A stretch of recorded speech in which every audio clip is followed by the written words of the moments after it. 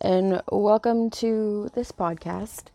I guess today I'm kind of going to be talking about Chicano identity and how it is expressed or formed through historical fashion on Instagram.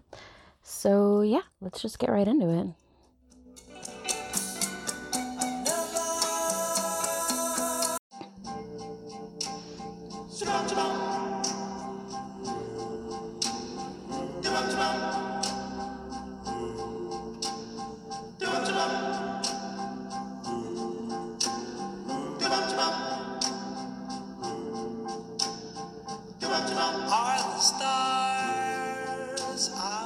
So when I had endeavored to kind of look at the online Chicano community, who kind of use historical fashion as a way of identifying within their culture, I thought that I would find a really big amount of people who are online on Instagram. That's actually the site that I kind of use as the basis of my ethnography.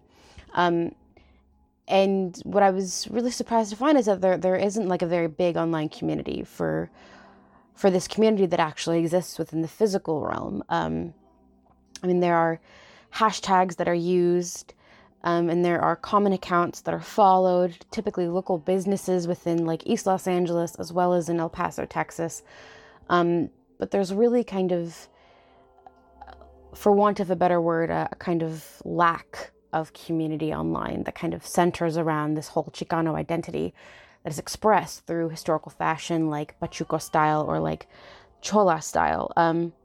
So this was kind of surprising for me. I thought I was really going to find a lot more data, but unfortunately it was quite the opposite.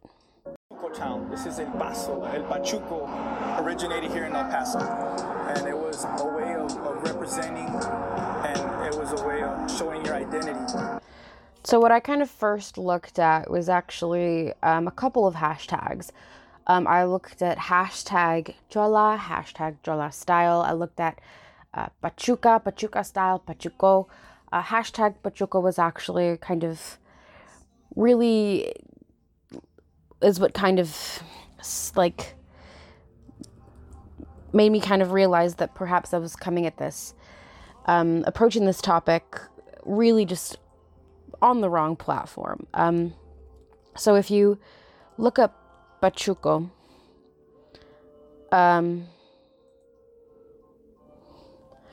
there's about 43,000 posts, which in and of itself is a fairly small amount.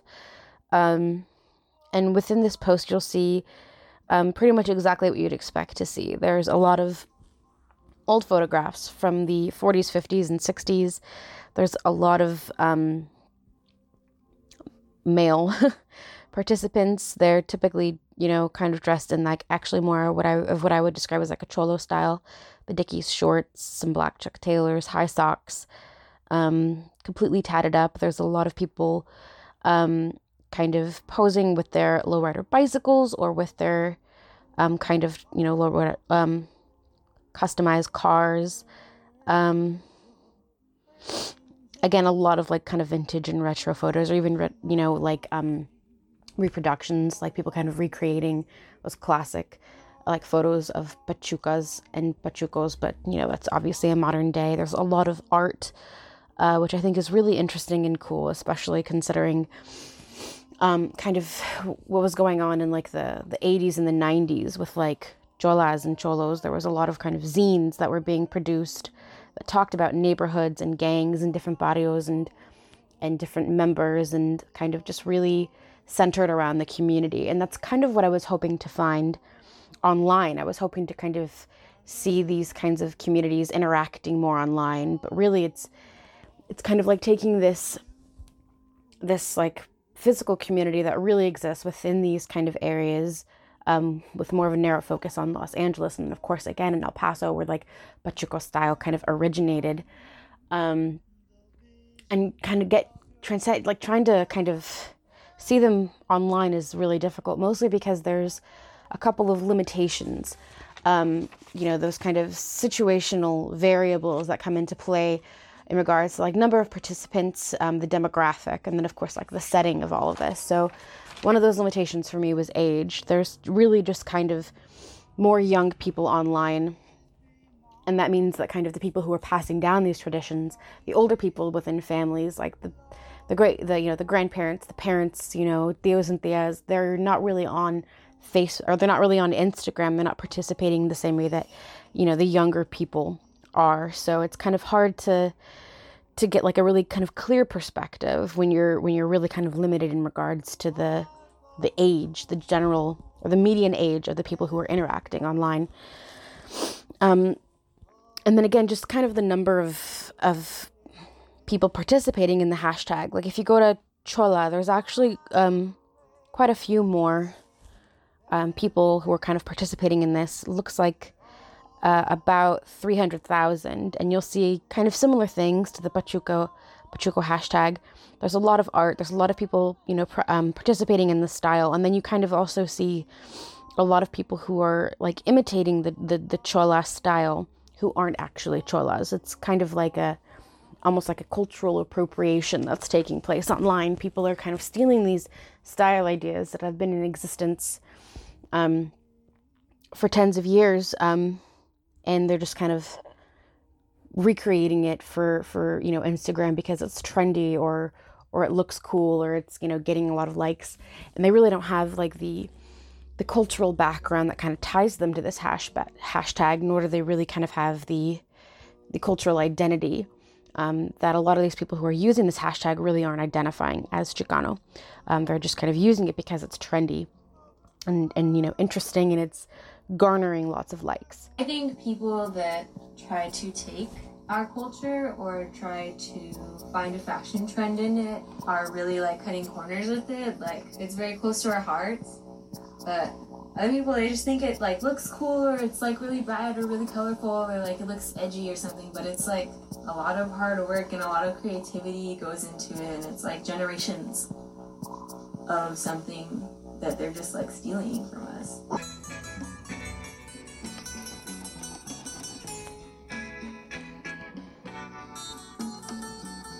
I think it's really kind of interesting that we talk a lot about cultural appropriation when it comes to things like bindis, saris, cornrows, but we kind of never really talk about how Chicano identity is so tied to these kind of iconographic items, things like rosaries and big hoops and particular makeup styles, and we don't really talk about how kind of Chola and Cholo style kind of developed out of like Pachuco style. It was kind of just like a modern iteration that took hold, I think right in like the late 80s and early 90s, when to dress very Pachuco was just a little bit too extreme and kind of hard to pull off every day. I mean, I know I used to dress like kind of pinup for like a whole year, and kind of getting up early and like doing the curls and the makeup and the whole outfit. It's tiring and it's a lot of work. So I feel like the kind of Cholo and Chola style developed not only kind of around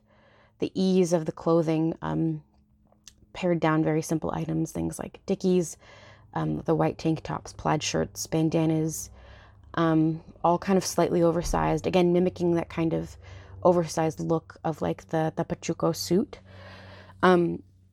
Yeah, we don't really talk about that much, the fact that people are kind of appropriating and taking from this Chicano identity and kind of claiming it as this almost trendy kind of thing that exists like on Instagram.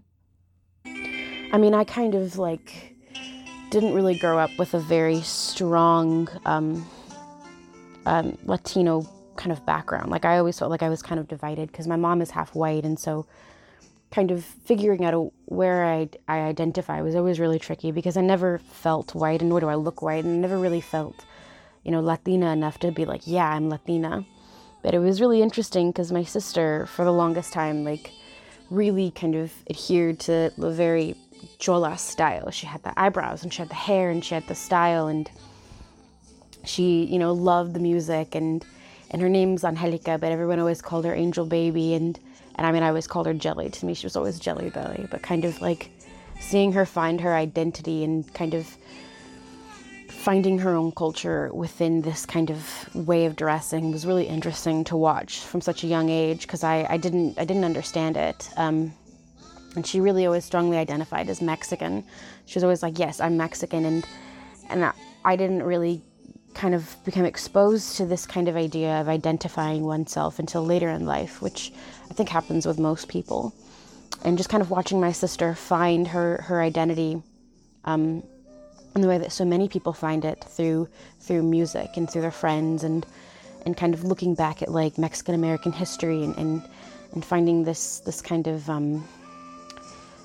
this like strong connection to everything that happened, and feeling very impacted. And even if you weren't there during like the Zoot Suit riots, and you weren't part of like a Pachuca girl gang, like you still kind of realize that that's your history, you know, that's a part of you that exists within that cultural identity.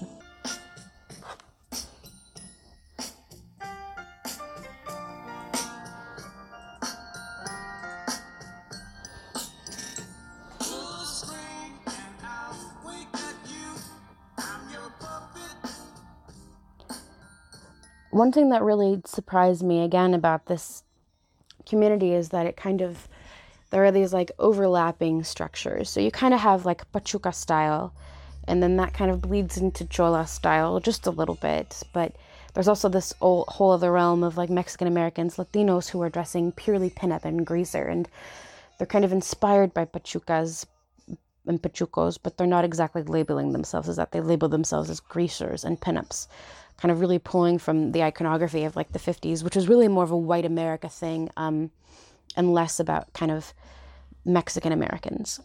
My name is Cindy Valadez, and I'm here representing modern-day Pachucas. With my family, the Valadez family, we also represent the Imperial family, Imperial Car Clubs of East LA. My dad is the original owner of the Gypsy Rose, which is world famous. I'm Esperanza, es mi bandera. I'm both Mexican and Cuban. I am from LA. I was actually born on Sunset Boulevard. I think it's very important for Latinos to know about the Pachucos and Pachucas, to know about what happened to them, you know, the injustice, the racism, and to know that we come from very strong people. Which then kind of leaves us with this whole question of history, and where like the Pachuca style really comes from. And of course we talk about the Zoot Suit riots, and we talk about how Mexican Americans were kind of rebelling against these societal norms of this whole country that was at war, and was urging us to be patriotic. And to be patriotic meant that you had to be white and had to conform to certain norms. And then we had these riots happen, and we had people kind of trying to fight against these ideas, and doing that and protesting through fashion, which was such an interesting kind of perspective, especially for people to take during the time, that they could, you know, protest in such an everyday way, you know, with kind of, I don't know, this idea of their bodies as like a physical protest, which I think is so inspiring. Denise tells me that there are political roots to that rebellious look Chicanas are famous for. Chicano identity is tied to the civil rights movement, the Chicano movement of the 1960s and 1970s. You're refusing to split, you're both Mexican and American, and now it's that style of resistance, of women empowering themselves. Tough, right? You don't want to mess with these women. Between 1940 and 42, people migrated from Mexico over here to El Paso to work on the railroad. Once they hit California, when they were coming down here to visit, they were always asked, "Where are you going? ¿Para dónde la llevas?" And they would say, "Para el Chuco." So how does this community exist online? How do they interact with one another? How does this community that exists so clearly in like a physical realm on the streets of East Los Angeles, and then again in El Paso, Texas, how does this kind of, what does this say about, you know, the online communities that exist? Well, I mean, truthfully, like I've said, it was not what I had expected. I had expected there to be a very big online community that existed, and there is a big community, but not as big as I had thought. The majority of interactions you see between people who are using this hashtag and liking and sharing photos and commenting on photos, they're all very positive. it's actually quite heartwarming to see that there's women out there encouraging other women, telling them that they look great, that they're proud of them, they're happy for them. And I thought that was probably the most heartwarming part about it. And it really kind of reflects the truth behind these communities that exist in real life. Like, they're really there kind of to help each other out, to have each other's backs. There's really kind of clear identity markers that kind of make you already feel a part of the community. Like, you're kind of already at home. You know, they're very open and loving and welcoming. And this kind of not only exists, again, in the physical realm of these communities, but also transcends very clearly online. There's so much love and respect for people, and there's very little kind of hatred or negativity that goes on within these interactions on Instagram.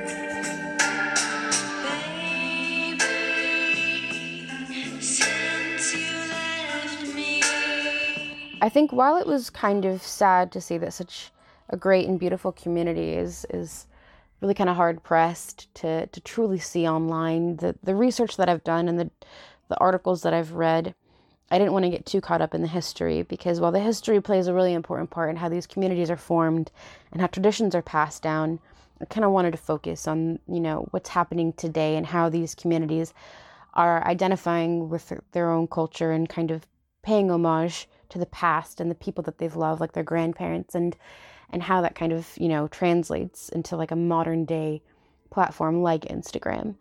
I was, again, disappointed that there weren't more things to see, but after all the research I've done and the videos I've watched and the amazing music that I've kind of got to revisit, because I always grew up with oldies, I mean, it's really kind of amazing to see how this culture kind of just continues, and how people are so willing to kind of keep it alive and keep it going for the, you know, the new generations, the kids that are popping up today. And I feel comforted by that fact that we're really not forgetting our history. We're not forgetting where we've come from, and we're kind of creating this identity that, if you think about it, being Mexican American hasn't really been around for that long, you know, and we've kind of always had to struggle and push against people who are kind of telling us that we're not American enough, and then pushing against people who are telling us that we're not Mexican enough. It's kind of like, you know, what Selena's dad says in the movie, but it's such a very true reality, and it feels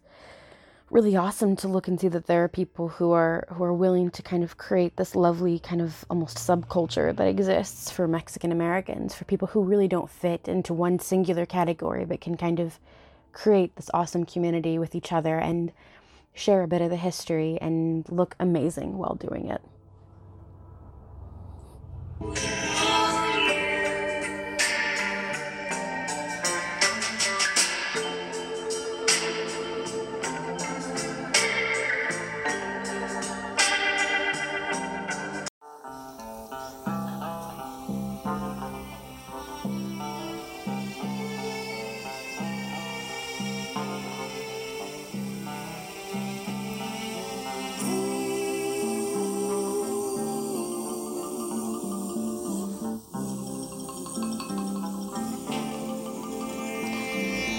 Each day through my window, I watch her as she passes by. I say to myself, you're such a lucky guy to have a girl like her. Is truly a dream come true.